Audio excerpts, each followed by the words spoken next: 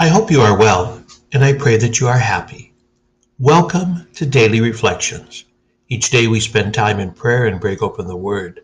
I'm Father John, and this podcast is meant to guide us, to challenge us, to help us to grow in our relationship with Jesus and with one another. You are a blessing. You're a gift. God loves you so very much. And I just want to thank you for joining me today on this 25th Sunday in Ordinary Time. And we begin today with Psalm 113, verse 1 to 2, 4 to 6, 7 to 8.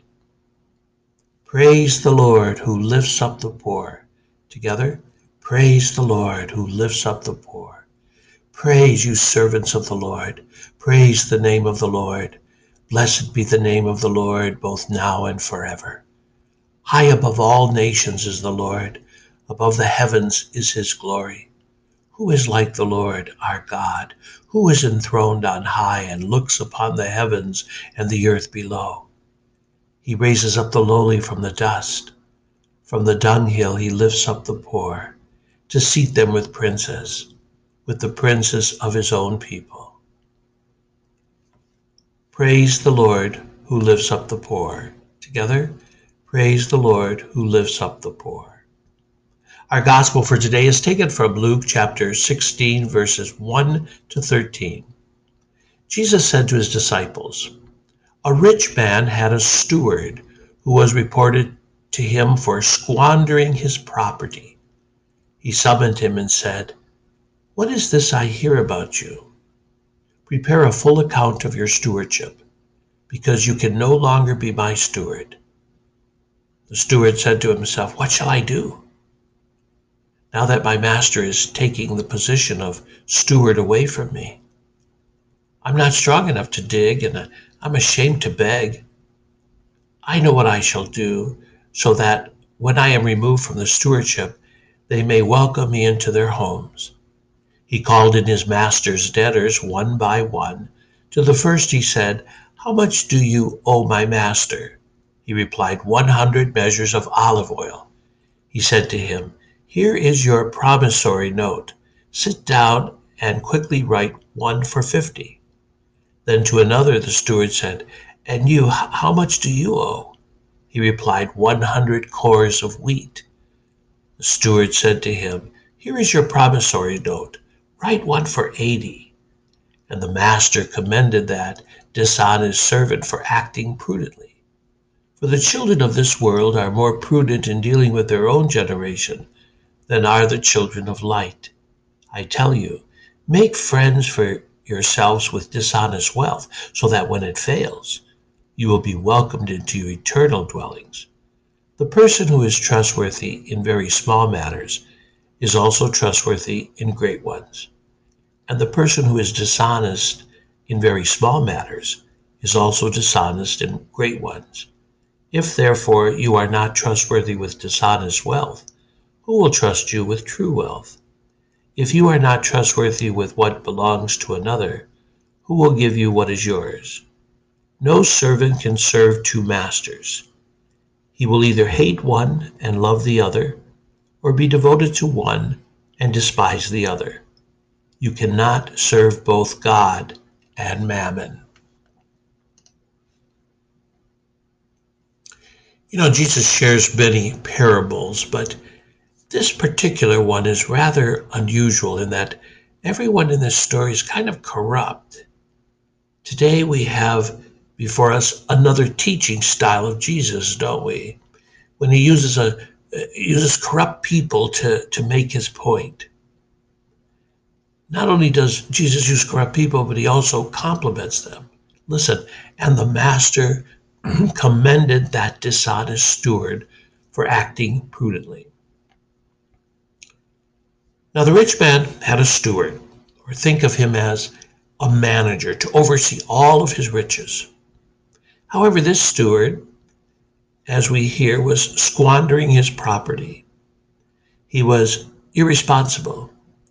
And once the rich man heard of this, he acted swiftly. "What is this I hear about you? Prepare a full account of your stewardship, because you can no longer be my steward." Now the rich man is making clear that the trust is gone. However, I need to see a full accounting of how bad it is. The steward asks himself, what shall I do?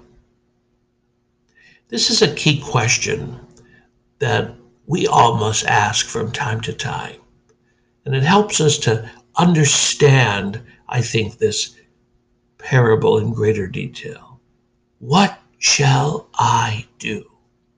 I have to make money. I have to earn a living. I have to have security. Now we know that the steward is not interested in manual labor. I could just hear him say, I'm a suit and tie kind of guy. And so this is a question that will help all of us as well to understand our life with Christ. What shall I do regarding my spiritual life? How I should be serving God? What shall I do? Now in this parable, there's a light bulb that goes off. And the steward says, I know what I shall do, so that when I am removed from the stewardship, they may welcome me into their homes. He contacts all the people who owe debts to the master. And what does he do? He discounts all their debts. Pretty shrewd, eh? I'm going to discount all their debts so that they will be obligated to me. What do we hear? He called in his master's debtors one by one. To the first he said, how much do you owe my master? He replied, 100 measures of olive oil. He said to him, here's your promissory note. Sit down and quickly write one for 50. Then to another steward said, and you, how much do you owe? He replied, 100 cores of wheat. The steward said to him, here's your promissory note. Write one for 80. Wow, he's a real con artist, isn't he? He was embezzling his master in a way that secures the obligation of all these people to this steward so that he could go back to them and say, hey, you remember what I did for you? You need to give me a place in your house. You need to give me a job. And if you don't, well, I'm going to tell the rest of the people for whom I did the same that you're a dishonorable man. Wow, interesting. Now, as I read this gospel, a light bulb should go off for each of us as well. I know what I shall do so that I will get better in my relationship with Christ and be a better Christian, a better Catholic. Oh, I know what I shall do. The steward acted shrewdly. He took advantage of an opportunity to secure his future. To be shrewd means cunning and creative. Have you ever heard the phrase, you need to think outside the box? Well, Jesus does not say we can do unethical things as the dishonest manager did in reducing his master's bills. Yeah, what the steward did was sinful. Instead of repenting and pleading for mercy before his master, he added sin to sin. He changed the terms of his agreement. He lost money for his master. In order what? To gain friends for himself. Everything's about himself. He says we are to be shrewd in our dealings. Remember that phrase in Matthew chapter 10, behold, I am sending you like sheep in the midst of wolves, so be shrewd as serpents and simple as doves. Shrewd, yes, but innocent as doves.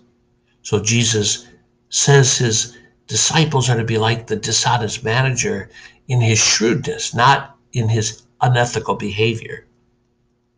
How can we learn from the steward? Well, first, it's important that we plan for eternal life. In this gospel, we hear Jesus talk to his disciples about the children of this world and how they are more prudent in dealing with their own generation than are the children of light.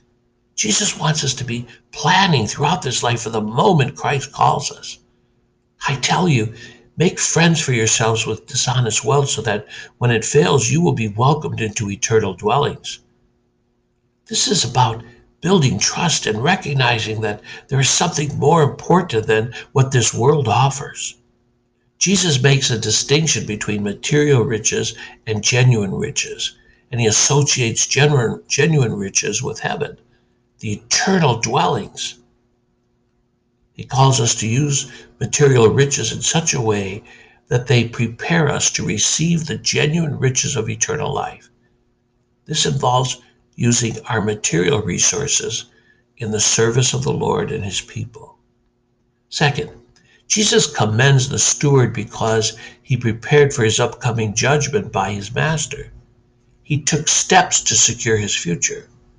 The steward used the master's money to buy earthly friends, but believers should use the money God grants to us to make eternal friends. We need to do everything possible to please the Lord. Third, in understanding this parable, we realize that Jesus identifies with the hurt, the lost, the broken, the poor, the marginalized so much that he says, "What you've done for the least of these, you've done for me."